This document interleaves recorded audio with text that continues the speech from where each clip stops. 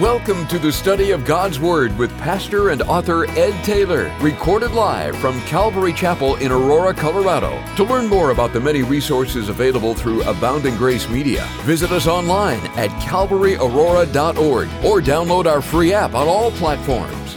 And now, here's Pastor Ed to take us into our study.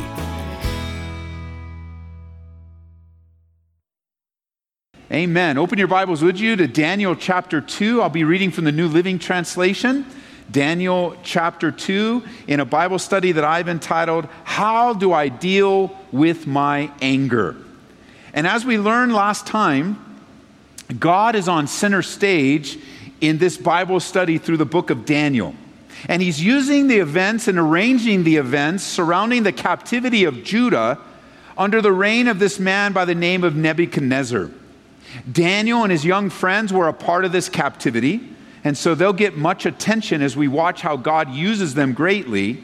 And while Daniel is away being trained in the ways of the Babylonian culture, remember the king has had this recurring, ongoing, troubling dream. It may be one dream, it may be many dreams, but as we learn, God can reach anyone.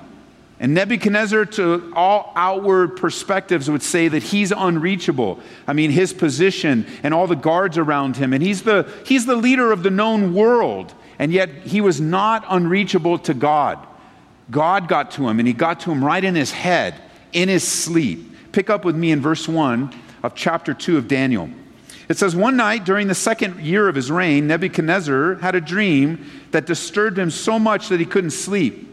He called in his magicians, his enchanters, and his sorcerers and astrologers, and he demanded that they tell him what he dreamed. And as they stood before the king, he said, I have had a dream that troubles me. Tell me what I have dreamed, for I must know what it means. Then the astrologers answered the king in Aramaic, Long live the king! Tell us the dream, and we'll tell you what it means. But the king said to the astrologers, I'm serious about this. If you don't tell me what my dream was and what it means, you'll be torn limb from limb, and your houses will be demolished into heaps of rubble. Now that comes from a word from the mouth of an angry man. If you don't do what I tell you, I'm going to destroy you limb from limb and destroy all your property. God speaks to this unbelieving king, getting his attention through this dream, which to me is very encouraging that anyone that we're praying for, God wants to speak. God wants to reach them, and he can and he will. Nebuchadnezzar was a tyrant, an out-of-control man, a madman, you would say. He would be someone that we would be able to tell that anger was his controlling emotion. You know, everybody has a primary emotion, one that they revert to in times of trouble, one that they revert to when they want to manipulate or control a situation. And some people just happen to use anger as a manipulative emotion. I mean, what I'm speaking of is out of control anger. What I'm speaking of is the kind of anger that demeans, that demolishes, the kind of anger that'll tear somebody limb from limb, the kind of anger that will destroy and not build up. For Nebuchadnezzar, this was his. Notice in verse 5, he threatens, because anger, this type of anger is often threatening. It says that I'll tear you limb from limb and I'll destroy your houses into heaps of rubble. Notice verse 12. The king was furious when he heard this, and he sent out orders to execute, to literally murder all the wise men of Babylon. Look at verse 19. That night the secret was revealed to Daniel, and in a vision, and Daniel praised God of heaven, saying, Praise the name of God forever and ever, for he alone has all wisdom and power. Now, I don't know why I included it on my notes, but it's a good verse. Turn over to chapter 3, verse 13. Because we're looking at the anger of Nebuchadnezzar. Chapter 3, verse 13. This is more appropriate on this theme. Then Nebuchadnezzar flew into a rage. If anyone has ever watched someone fly into a rage, say amen. So you know what he's talking about. This is a guy you get out of the way. This is a guy or a gal, could represent a woman, that you just stay away from. This is someone that you can watch almost like in their face and in their mannerisms. It's like a temperature gauge. And you can just see the temperature go, until they blow their top. And here he is flying into a rage, and he orders Shadrach, Meshach, and Abednego when they were brought in, and we'll get to that. Look at verse 19. It says in chapter 3, Nebuchadnezzar was so furious with Shadrach, Meshach, and Abednego that his face became distorted with rage. Nebuchadnezzar was an angry man. Anger and the wrath of man is an area that completely destroys lives. This emotion can be so destructive and so hurtful that it forever harms the person that is the object. But it's also an area that Christians, those that say they follow Jesus Christ, those that claim to be born again, those that might be known as churchgoers, those that might read their Bible, those that say they are distinct and different from the world, those that say, I want to do what's right, I want to follow God, I'm committed, those that would say in the general banner of evangelical Christianity, anger is often an emotion that is excused, ignored, and even sometimes when you really want to get spiritual, it's labeled righteous and godly. A righteous and godly anger. Because you would call somebody and call them to account if you're able to have a relationship close enough to them and you're able to have that dialogue with them, you may ask them, you seem like an angry person, or you're trying to help them. And the response comes back perhaps something like this: didn't Jesus turn over tables? And your answer is, yeah, of course he did. And then they might say, shouldn't we be angry at abortion? The answer is, of course we should. It's evil. Shouldn't we be angry at evil? Yes. Can't we be angry, some might say, as long as we don't sin? And the answer, of course, is yes. And yet, those aren't being shared as biblical truths, but instead the Bible is being used and perhaps a little distorted and twisted in order to make an excuse for your sinful anger, or what the Bible would call an outburst of wrath. There are certain areas in our lives where anger is appropriate. Anger is not an emotion that's completely forbidden, not at all. When we see sin, when we experience evil, when there is injustice, there should be some rise of emotion in us that declares that wrong, perhaps even leading to an action of attempting to make it right, standing in the gap for orphans and widows and those that have no voice.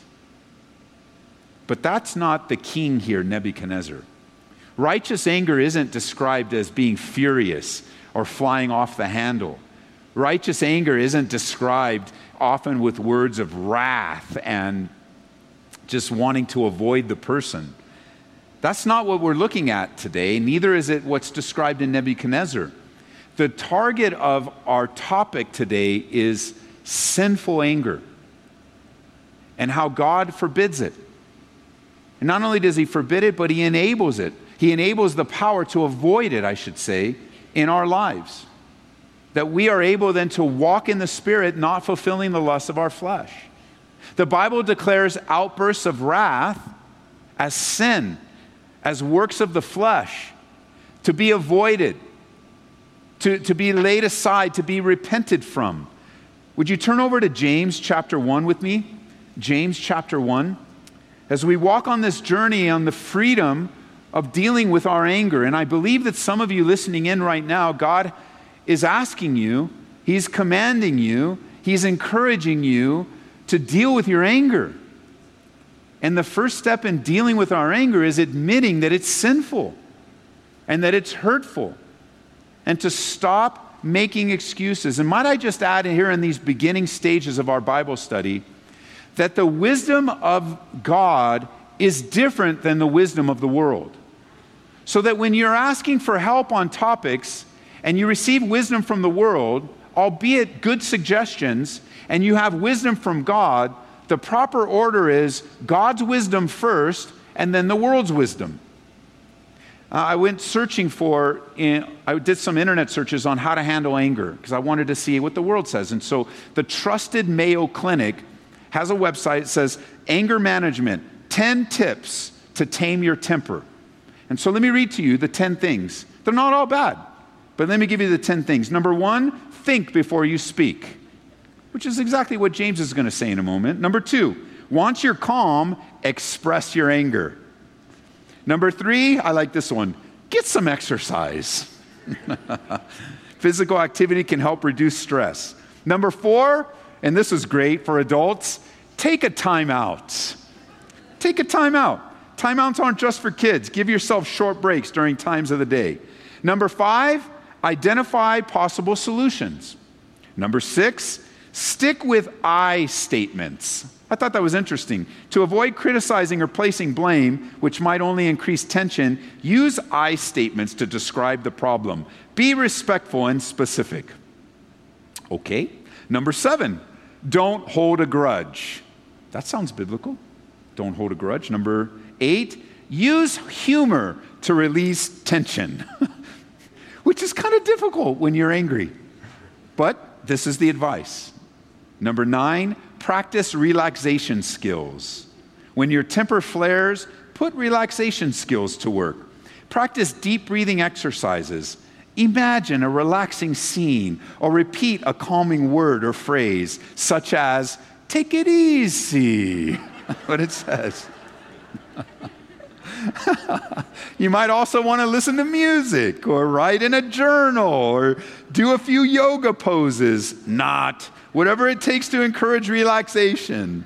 And number 10, know when to seek help. Some of those is really good advice. Really good advice. But might I say, it's not by might and it's not by power, but it's by my Spirit, says the Lord. And I think pausing and stopping and breathing and taking a time out are all good in the moment. That will decrease the escalation in anger, but never really deals with the issue. It never really deals with the core issue of the anger that's inside of you. In James chapter 1, I draw your attention to verse 19, if you'd get there with me. James 1:19 says, my dear brothers and sisters, be quick to listen, slow to speak, and slow to get angry. Your anger can never make things right in God's sight. Would you mark that? Your anger can never make things right in God's sight. I really like the New King James Version where it says, the wrath of man does not produce the righteousness of God. Would you accept that as biblical truth today, church? Would you accept the truth and an amen to God, even in your heart, that anger can never make things right in God's sight? The wrath of man does not produce the righteousness of God. In the Spirit, submitted to God, He can temper our tempers. He can encourage, He can strengthen us to take it down a notch. Not by just mere words repeating in our mind, but to literally remove the root of anger in our hearts. You see, you just can't go around the office or the house angry, yelling and screaming, tempers flying, frustrations vented. You know, in our culture today, venting is a real popular thing. We actually use that word, I want to vent on you, I want to vent on you, but the Bible says that a fool vents all his emotions. That a fool gives rise to this venting. And you say, well, wait a minute, Ed, what do I do with everything that's pent up? The Bible says for believers to cast your cares upon the Lord, and He will care for you. And you go, wait a minute, Ed, I don't have any relationship with God, and I'm an angry man. What's the answer for me? You repent of your sins and receive the forgiveness of Jesus Christ and begin to experience that relationship with God of what it means to walk free from the pain and penalty of your entirety of your sinful. Because if you're not a believer today, anger is not your biggest issue. It might be your most pronounced issue. It might be what people are upset about. It might be people why they don't call you anymore. They don't hang around with you anymore. They don't want anything to do with you. That's a big problem. But if you're not saved today, that's not your biggest problem. Your biggest problem is that you're disconnected from God. And that's where it begins. whether it's an unbeliever, a person that's not walking with God, comes to him for the first time, or it's us as believers acknowledging our sinful anger before God and admitting that we have sinned against a holy, righteous God and that we've sinned against our neighbor. Wouldn't you agree that sinful anger is not loving your neighbor? Jesus said the highest thing we could do is to love God with all our heart, soul, and mind, and to love our neighbor. Not only is it destructive to the person in front of us, it's also self-destructive. It destroys us from the inside. You just like running around the office, I hate this place, and throwing things and punching things and throwing things, moving things, and then your co-worker's there, and he's go, I'm having a bad day, and you go, oh, how would you like to hear about the love of Jesus Christ? And they're like, you're inconsistent. They may not be so bold, but they're thinking, yeah, I don't know. I don't think I want anything to do with the God you're telling me. Because if the God that you worship is making you that, I don't need more of that in my life. The freedom that's available to you is found by faith. Never, ever, never, ever, ever does the wrath of man produce anything of the righteousness of God. Jotted down in Proverbs chapter 14, verse 29, it says, people with understanding control their anger. And check this out. This is so wise. You know it to be true. A hot temper shows great foolishness. A young lady came to the great evangelist Billy Sunday many years ago after he had delivered a message on anger. And she tried to rationalize and explain away her angry outbursts. And she said, and I quote, "There's nothing wrong with losing my temper," she said. "I blow up and then it's over." And Sunday replied, "So does a shotgun, and look at the damage it leaves behind." Anger always leaves victims and long-lasting damage. Every time we lose our tempers, we lose our credibility, we lose our respect, and much, if not all, of our Christian witness. Jump ahead to chapter 3 now of James. Chapter 3 of James, verse 17. Because in James, we're given wisdom from above. The difference between wisdom from below, what the world looks like and sounds like, and what the wisdom from above sounds like, what God sounds like. Notice with me, James chapter 3, verse 13. It says, if you're wise and understand God's ways, live a life of steady goodness so that only good deeds will pull forth. And if you don't brag about the good you do, then you'll be truly wise. But if you're bitterly jealous and there's selfish ambition in your hearts, don't brag about being wise. That's the worst kind of lie. For jealousy and selfishness are not God's kind of wisdom. Such things are earthly, unspiritual, and motivated by the devil. For wherever there is jealousy and selfish ambition, there you'll find disorder and every kind of evil. But the wisdom from above that comes from heaven is first of all pure. It's also peace-loving, gentle at all times, and willing to yield to others. It's full of mercy and good deeds. It shows no partiality and is always sincere. And those who are peacemakers will plant seeds of peace and reap a harvest of goodness. It's impossible to be angry and gentle at the same time. They're contrary to one another. You're not able to be both. And anger in its destructive ways removes all gentleness from us. Now I want to show you how anger, unhindered, will grow in the life of a man by the name of Moses. Are you familiar with Moses? What a great man of God. What a tremendous man to watch in our lives and learn from. Anger can easily get the best of us, especially when it's left unchecked and unrepented of. And I would even say when it's unrepented of and then you add excuses and you go, well, I've always been that way, but God wants you to change. Well, I was just raised in an angry home, but God wants you to change.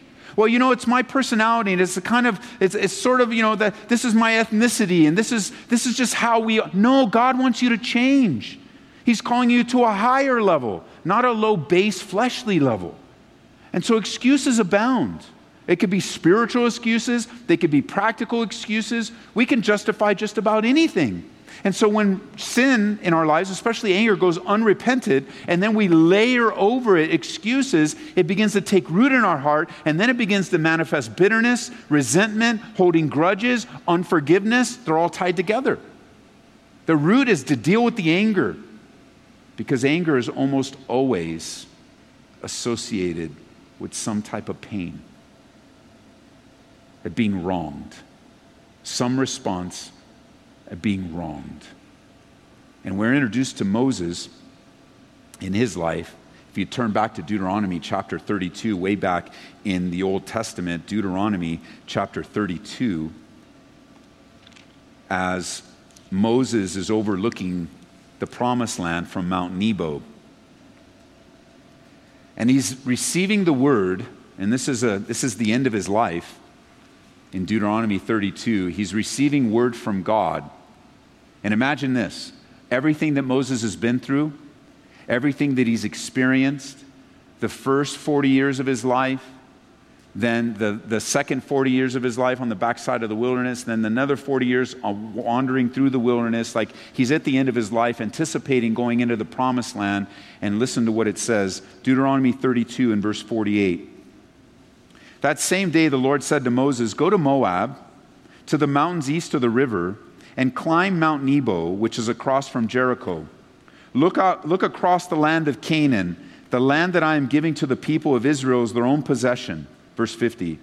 "Then you must die there on the mountain and join your ancestors, just as Aaron your brother died on Mount Hor and joined his ancestors.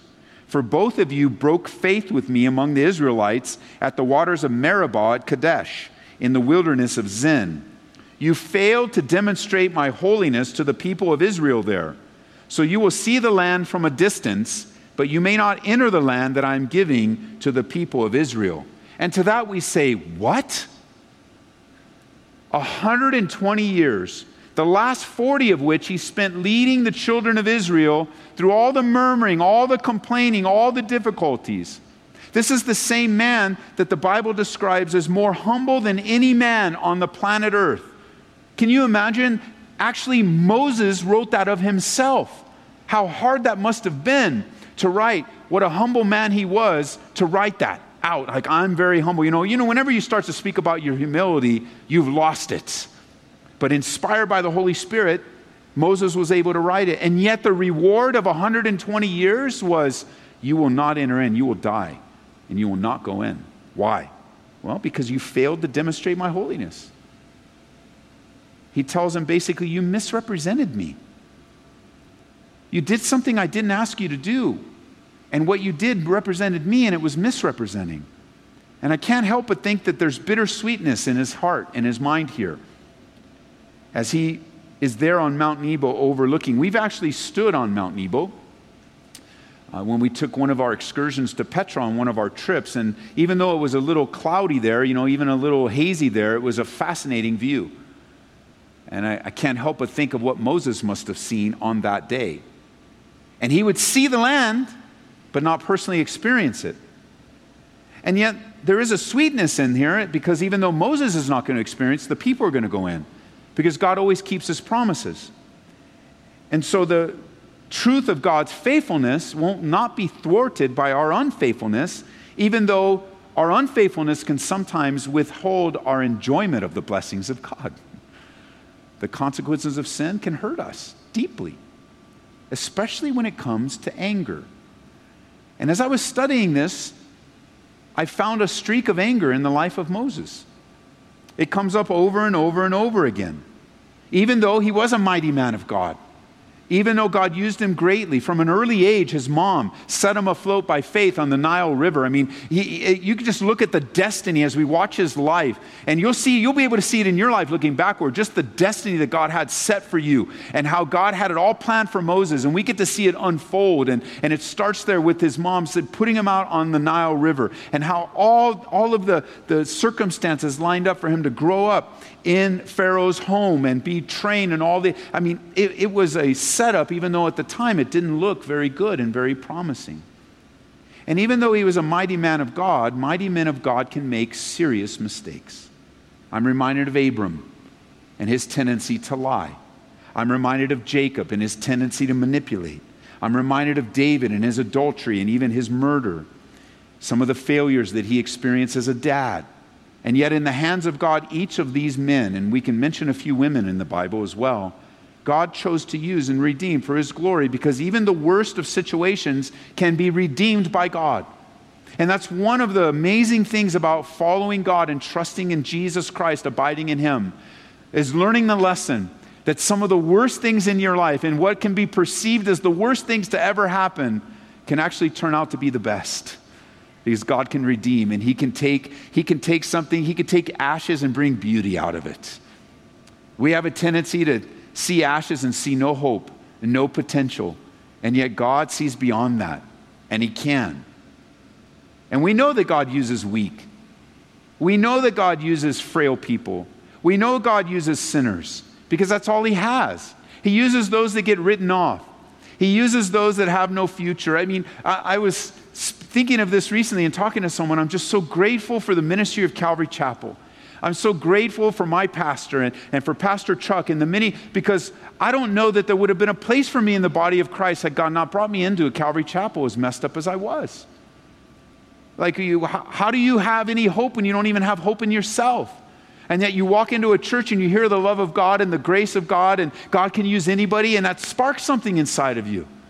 And that's true for you. I don't care what your background is. It doesn't matter where you've come from, what kind of craziness you were in, whether you just got out of jail right now or you're listening in jail. In Jesus Christ, there is hope for you, and God will use you, and he will redeem the weaknesses in your life, and he will, in Christ, by faith, work all things together for the good, for those that love him. So even today, if you write yourself off, God has not written you off in Jesus Christ because of the finished work of the cross. And I am personally grateful for this family of churches.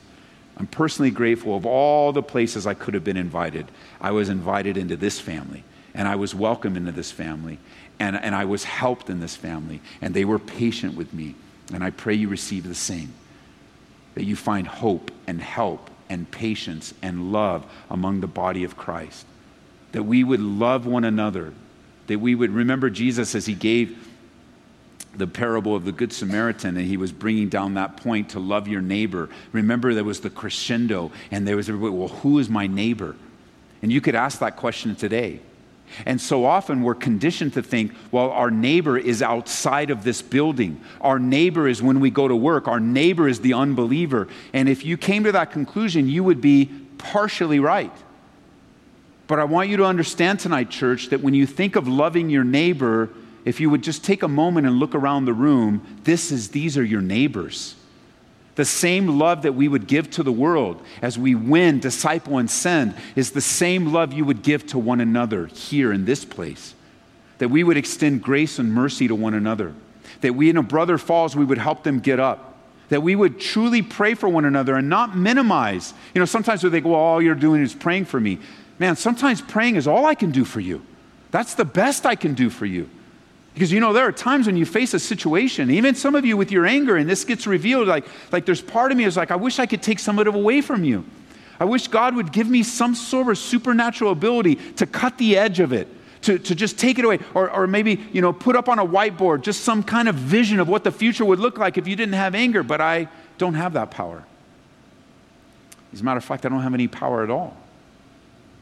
The only power that matters in the church of Jesus Christ is the power of the life, death, and resurrection of Jesus Christ. And he'll reveal these things to you if you follow him by faith, because he does love you. And he proved his love for you on the cross. And even if you were to go to the Mayo Clinic, to the website, and say, oh, these are the 10 things, those 10 things are helpful, but they simply do not have the power to deal with the root issue in your life. There is no power in these 10 things. Can you imagine? Can you imagine in your own life when you're in the midst of being really angry and you just say, okay, take it easy, take it easy, take it easy. Like, it's just, I don't. And other people are trying to tell you, take it easy, take it easy. And what are they? And then it just gets you more angry. Don't tell me what to do. You know, it's like, look, you need to surrender to Jesus. You need to, and I need to just trust in the Lord that he is sovereignly in control of my life. and that my anger does not produce anything that resembles the righteousness of God. Nothing. And so Moses had this streak that seemed to never be dealt with because it got the best of him. It got the best of him. Moses was used to deliver a nation, to lead millions of people, to be a spokesperson for God. D.L. Moody was listening to a man, D.L. Moody, a great evangelist, he was listening to a man by the name of Henry Varley. And he heard Henry Varley say this, and I quote, "The world is yet to see what God will do with and for and through and in and by the man who is fully and wholly consecrated to him." That was part of a message. And so Henry Varley's teaching, listen, the world has yet to see what God will do with and for and through and in and by the man who is fully and wholly consecrated to him. And it was in that moment that D.L. Moody said, I want to be that man. And those of you that know church history know that God used D.L. Moody in amazing ways, still ministering to this day, even after he's in glory. But why do we make things so harder by trying to cover our sin with meager excuses and justify our sinful habits? Why is it that we're so comfortable with simply dismissing the clear conviction of the Holy Spirit in our lives? In every man and every woman, there is that desire to be used, but there's a battle between the flesh and the spirit. And even under the old covenant in Moses, I know there was a battle in his life. The battle's described like this, if you'd like to jot it down, in Galatians chapter 5, verse 16. It says, "So I say, let the Holy Spirit guide your lives. Then you won't be doing what your sinful nature craves." The sinful nature wants to do evil, which is just the opposite of what the Spirit wants. The Spirit gives us desires that are opposite of what the sinful nature desires. These two forces are constantly fighting each other so that we are not free to carry out our good intentions. And from the New King James, we learned that that's the battle between the Spirit of God in us and our flesh. And I like how this is described, our sinful nature, or another way of thinking of our flesh is our old sinful habit patterns. This is especially strong for those of you who were saved later in life. Saved in your 20s, 30s, 40s, maybe even 50s, because up to that, you've created a lot of sinful habits that don't disappear right away. You're a new creation in Christ spiritually, but you've got that old fleshly brain still, and you've got all these repetitive motions of the flesh that are natural. And some of your natural fleshly reactions, some of you listening, is an angry reaction. You know, parents, anger is destructive to your children. And some of you are self-deceived that your anger is actually raising righteous kids. It's not. You might be thinking, but Ed, you don't understand. My grandpa was angry, my dad was angry, my dad turned out all right, I turned out all right, and my kids are going to turn out right. But I know a good examination of an angry home will tell you that you were hurt and wounded many times. Because anger doesn't produce the righteousness of God. And because you were wounded and angry, you were wounded and didn't have a voice. Because if you kind of picture it, you know, if your kid's 7 years old and you're all mad at them, you're 6 feet tall, your kid's super short, what are they going to do? You know what they're going to do when you're angry? I'll tell you what they're going to do. I'll tell you exactly what they're going to do. A couple things. Number one, they're going to comply. You will get immediate compliance by your kids through your anger. And there's the problem. You misinterpret compliance as godly obedience.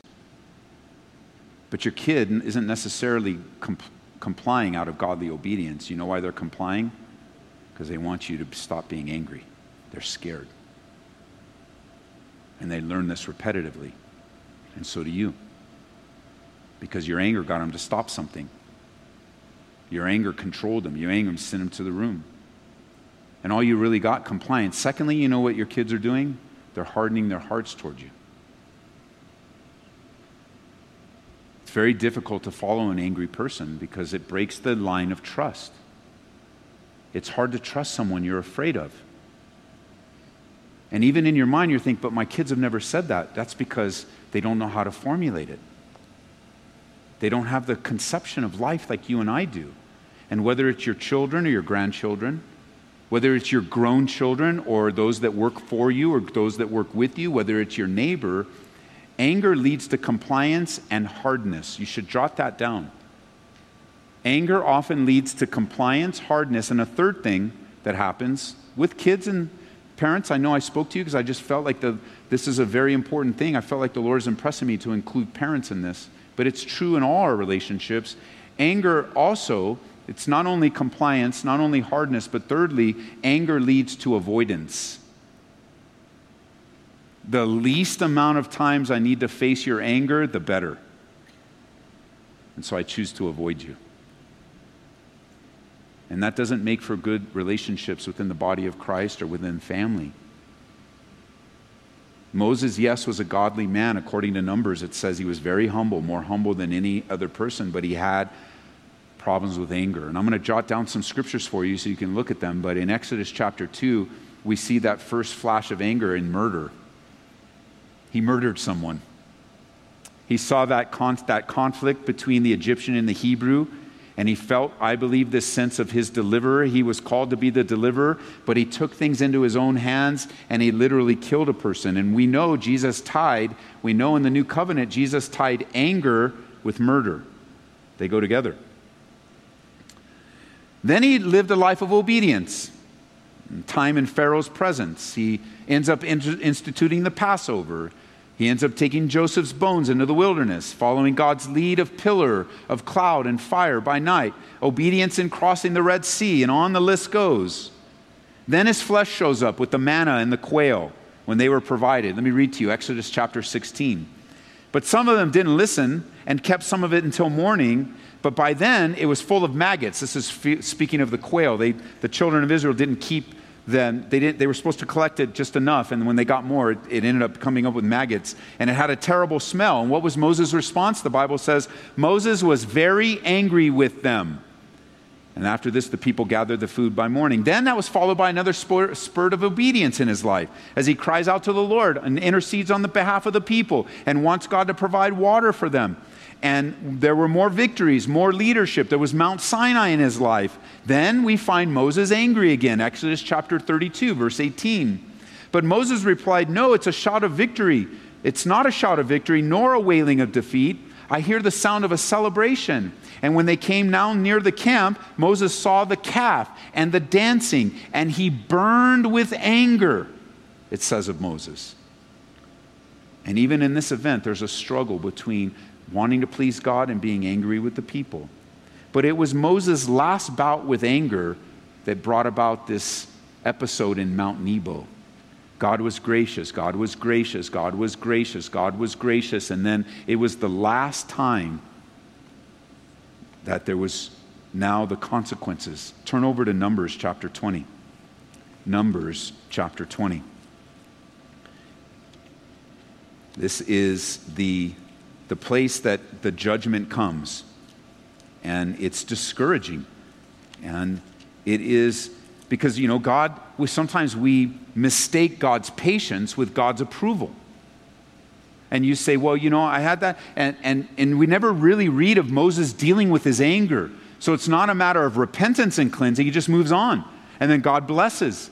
And then another anger. And then he moves on. And God blesses. And then moves on. And the pattern in the believer I've seen over and over again where you mistake the patience of God with God's approval. But God never approves sin in our lives. Ever, never. Just as anger never produces the righteousness of God, God never approves of sin.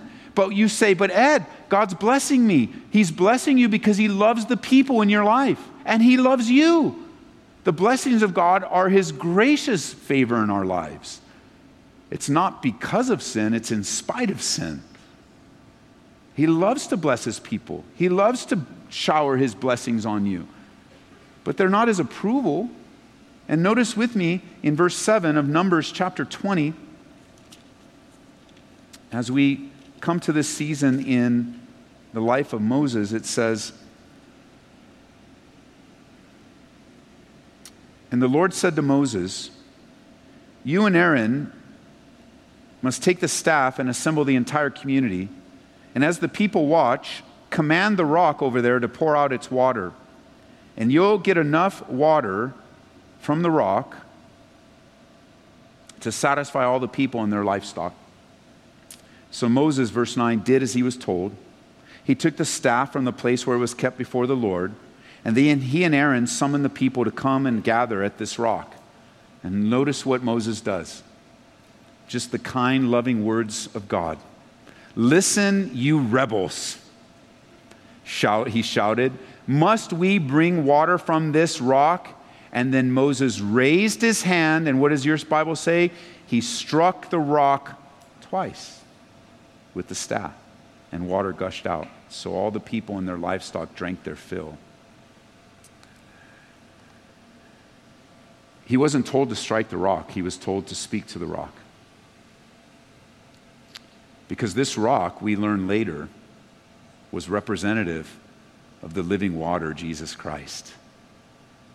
And isn't it true in your life? Have you found this to be true? I have in my life. God will give me the direction to do something and not tell me all the behind the scene details about it. Just go speak to that rock, Ed. Well, wait a minute. Is there any significance of this rock? Should I speak just right? And what I saying going to matter in 20 years? You know, we just go speak to the rock and give them water. I know you're frustrated with them, but I want to quench their thirst. I want to take care, because that rock speaks of not just temporary quenching, but it's going to actually be used in the future, inspired by me, through this man named Paul that's not even born yet, who's an angry man that needs to get saved. Like, he doesn't give him the whole story. He just tells him, go speak to the rock. And instead of speaking, he strikes it. And he strikes it not once, but twice, which is very significant. Because that rock representing Jesus Christ doesn't just represent the living water of God, but it also represents the striking upon the Savior. And Jesus died, as we're learning in our study through Hebrews, he died once for the sins, not twice. And this was a wholesale misrepresentation of the holiness of God. Look at God's response. God's response in verse 12 says, "But the Lord said to Moses, because you did not trust me enough to demonstrate my holiness to the people of Israel, you will not lead them into the land that I am giving them." And this place was known as the waters of Meribah, because it was where the people of Israel argued with the Lord, and there he demonstrated his holiness among them. You didn't trust me enough. Because you didn't trust me enough and you misrepresented me and my holiness to the people, because you're an angry man, Moses, your anger got the best of you and you're not going in. And how many of the blessings of God have been held back by our sinful anger and our justifications? Because this is an area where many people believe, especially Christians, that it's okay to get angry. It's okay to write that nasty email. It's okay to vent every single thing that's on your mind. It's okay to walk around upset, to yell, etc. It's one of the most justified common sins in the body of Christ. Ephesians chapter 4, verse 26 says, "And don't sin by letting anger control you. Don't let the sun go down while you're still angry." And that yet is another reason, right? So, I'm going to get angry, but I'll settle it before I go to sleep. And so, if you're one to excuse your anger, if you're one to dismiss some of the biblical teachings you're receiving tonight, then let me add this to you. Perhaps it's okay to be angry if, number one, when you're angry, you don't sin. Number two, when you're angry, you don't go to sleep with it. Number three, it's anger from God and not your own selfishness and not man's anger. Number four, it'd be okay if all of these, they all go together. Number four, it'd be okay to be angry if it achieves the righteousness of God. And number five, it's okay to be angry if it comes very, very slowly. But you see, anger can be a real foothold of the devil in our lives. Anger leads to unforgiveness and resentment and bitterness. We know the Bible speaks of bitterness taking a foothold in our lives and strangling the very spiritual life out of us, that by the time anger becomes bitterness, and they're often intertwined, the Bible speaks of bitterness defiling those around us. It's a very serious matter in the body of Christ, hindering many from the fullness of the promised land of faith in Him, enjoying the promises of God. That's why the Bible instructs us to put it away. In Colossians chapter 3, you can jot it down. It says, now is the time to get rid of anger. Galatians chapter 5, verse 20 speaks of outbursts of anger or outbursts of wrath as a work of the flesh. Proverbs chapter 29, verse 22. An angry person starts fights, and a hot-tempered person commits all kinds of sin. And so I love what Jesus taught us as we wind down here. Turn over to Luke's gospel with me, would you? Luke chapter 6, because some of you may feel just a lack. You feel like it's a lack of ability to ever overcome this because it's always been surrounding you, part of you. You did grow up in an environment like that. You learned some bad habits and you're just like, I just don't know where to start. I don't know what to do, Ed. What you're sharing with me sounds impossible. And indeed, the acknowledgement of the impossibility of overcoming sin in your own strength is true. And yet what's impossible with man is possible with God. And we often overlook some of the most simplest teachings of Jesus. Or like Moses, we don't trust him enough to apply these in our lives. And so listen to what Jesus says. He actually teaches this in relationship to the reality of what comes out of your life. And so notice in Luke chapter 6, pick up in verse 43, where Jesus says, a good tree can't produce bad fruit, and a bad tree can't produce good fruit. A tree is identified by its fruit, and figs are never gathered from thorn bushes, and grapes aren't picked from bramble bushes. And I love this. I'll mark this, underline it, highlight it, circle it. If you're on your iPad, go ahead and color it. And this is what he says, this sentence. A good person produces good things from the treasury of a good heart. That's encouraging. A good person produces good things from the treasury of a good heart. And an evil person produces evil things from the treasury of an evil heart. What you say flows from what is in your heart. And this is what the Bible teaches. The fruit of our lives is generated by the Holy Spirit, by that which is deposited in our hearts. Jesus said in another place, what comes out of your mouth actually proceeds from the depth of your heart. And that tells us a lot about the key of dealing with anger. Confessing it, surrendering, walking in the Spirit, but also taking care of the inward man and inward woman by making sure we're depositing in our heart those things that will come out. Paul would put it this way in Philippians chapter 4. Now, dear brothers and sisters, one final thing. Fix your thoughts on what is true, honorable, right, pure, lovely, and admirable. Think about things that are excellent and worthy of praise. Keep putting into practice all that you've learned and received from me. Everything you heard from me and saw me doing, then the God of peace will be with you. The pathway to your heart is your mind. So often we are troubled by our heart, and we're troubled by our emotions, and we're troubled by our feelings, so much so that they overwhelm us. And so we go after the feelings. But you know as well as I do, it's virtually impossible to deal with our feelings. Like when you're sad and you tell yourself, don't be sad, what does your mind say? I'll be sad if I want to be sad. Like, I'm sad. How can you tell me not to be sad? I'm sad, and I have a good reason to be sad. And it's an endless argument that will end in frustration. However, if in your mind you acknowledge to God, I'm sad, you just say, God, I'm sad. In your prayer life, I'm sad, but I'm asking you to fill me with your joy.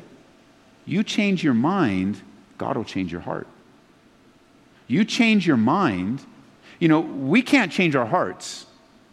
They are where they are, and they're often moved by circumstances. And I can't change your heart. It's one of the most difficult, frustrating things of a pastor or a leader is that many of the problems we deal with in the church are not behavior issues, they're heart issues. And I can't touch your heart. I wish I could. And many times when it's a heart issue, if I come to deliver you and go, bro, I think it's a heart issue, you get all defensive and upset, and many people run away and say, oh, I don't want, they're judging me, and no, bro, it's like, seriously, it's a heart issue. Like, if you just get your heart right with the Lord, you'd be amazing. It's not behavior. It's like, and I can't touch it, so I could just pray for you, and perhaps the Lord would help me with you. You know as well as I do, especially if somebody comes and says, you're just angry, you're like, I'm not angry. Like, bro, you're angry, tell me you're not angry right now, like I see it. Or somebody writes you a nasty email and you're like, bro, that's like bitter. So I'm not bitter. Like, read your email again. As I learned recently, and I've shared it, I don't know if I shared it here, but I'll share it in this.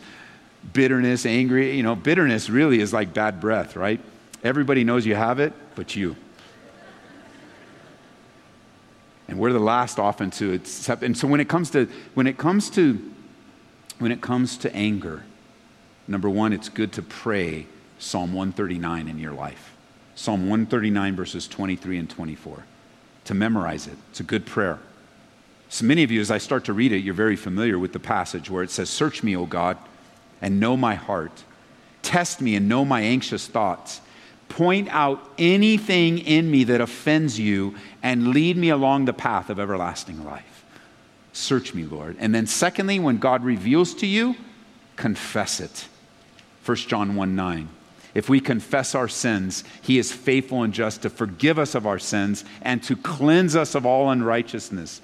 The believer is to live on ongoing repentance and ongoing confession of what God reveals.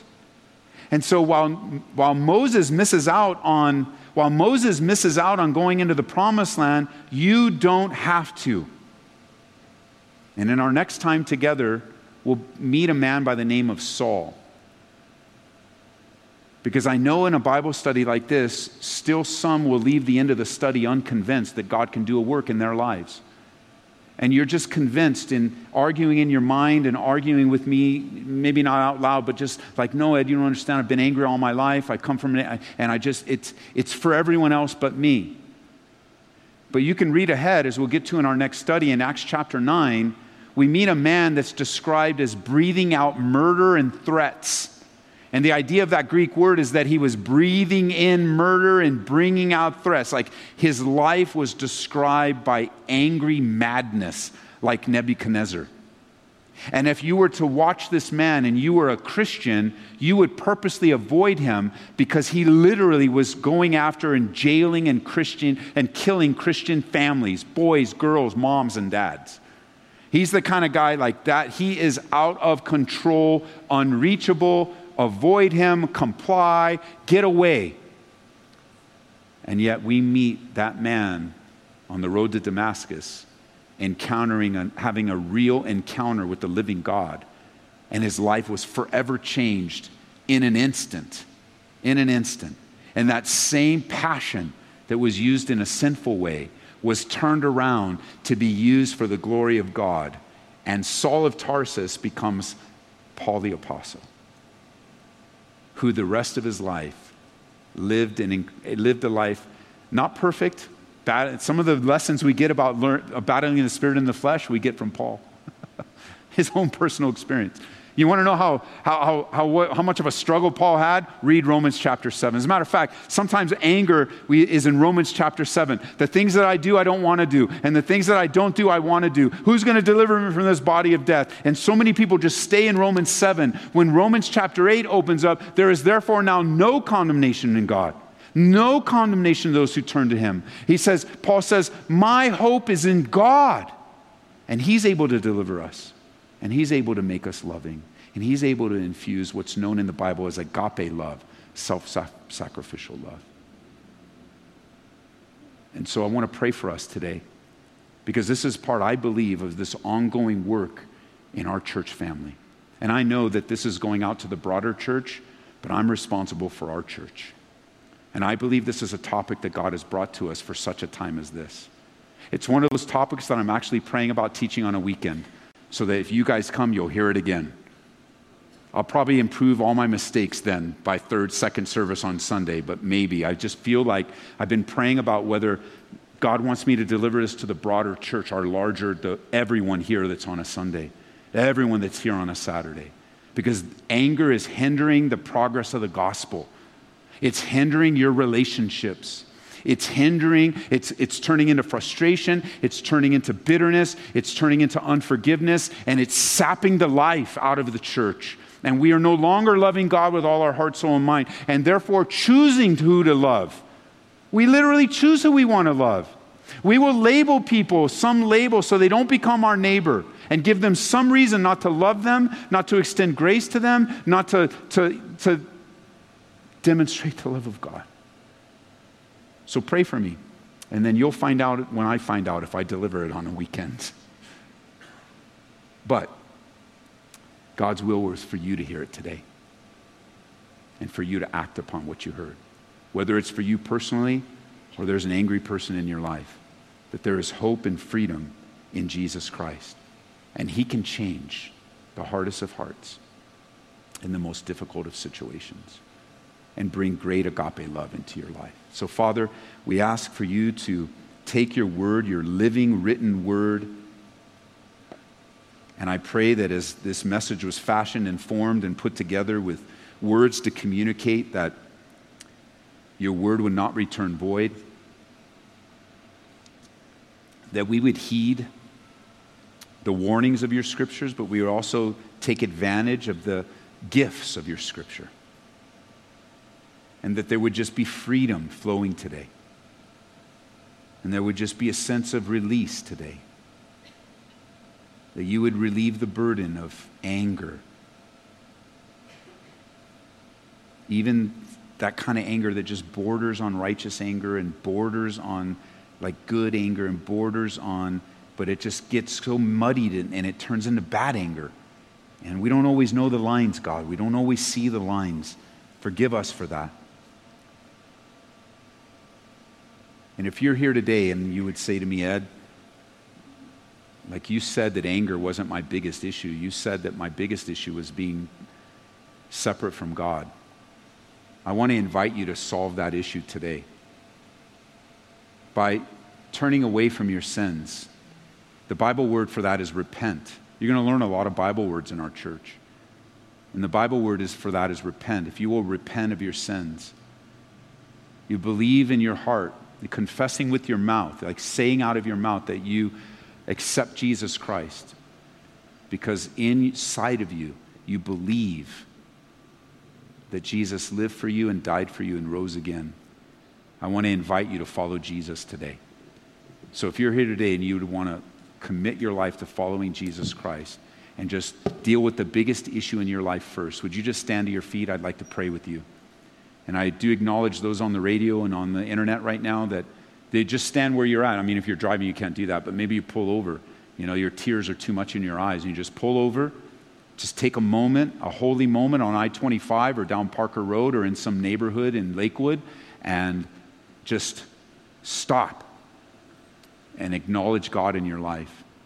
And for you in this room, I mean, we're here, so I want to invite you right in this room that today would be the day. It was a Wednesday night myself that I responded to the invitation. So grateful Pastor Jeff gave 3 invitations that night, not just one, not just 2, but 3, for a hard head, hard heart like me. So I invite you, let's follow Jesus together. Join us on the journey. Leave your sins behind. Let God remove the guilt and the shame. Let him begin to repair your life from the inside out. Is there anybody here? Say, Ed, that's me. Let's do it. We'll do it together, like ongoing, man. The Lord's doing a work in all of us. God bless you in the back. I see you. Anyone else?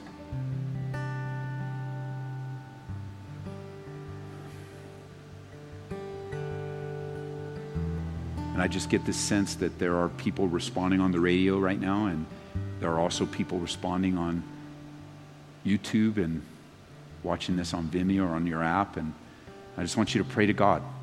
I'm not asking you to follow me. I'm asking you to join me. I'm not asking you to join this church. I'm asking you to join us on a journey following Jesus. I'm asking you to turn your passion into a faithful, committed relationship with God that will transform all other relationships. And give God time. It's not going to happen overnight. Salvation happens in a moment, but life change takes time. So one of the first things you're going to feel when you leave here is like, man, I don't know that anything really changed. But by faith, everything changed. And so let's follow the Bible's example and confess with your mouth. So I'm going to give you a prayer you can repeat with me, repeat after me. And you guys that share the gospel at work, you guys that share the gospel out to the UPS driver, like you can pray the same prayer with them right on your front step, right in the cubicle, right in the coffee room. right there in King Super's parking lot, you can pray the same prayer with somebody. So you could say this, ready? You're just talking straight to God. You could say, God, I admit that I've sinned against you, and I ask you to forgive me for all of my sins. I believe you sent Jesus Christ to live for me, to die for me, and I believe he rose again from the dead to save my soul. And I'm asking you, God, to forgive me for all of my sin and help me to turn my life away from my sinful past and to follow you all the days of my life. And Father, I pray for a special outpouring, God, of your Spirit on those that responded, that this would be real and genuine, and that we would see them grow, watch them change, and one day, Lord, watch them reproduce as they share with others. And we rejoice with the angels in heaven today for the work of salvation and change you've done among us. In Jesus' name, amen. We pray that you've been encouraged by this Bible study delivered live from the sanctuary of Calvary, Aurora. For prayer or a copy of this study, call us at 877-30-GRACE. That's 877-304-7223. Or visit us online at calvaryaurora.org. Be blessed as you worship Jesus this week.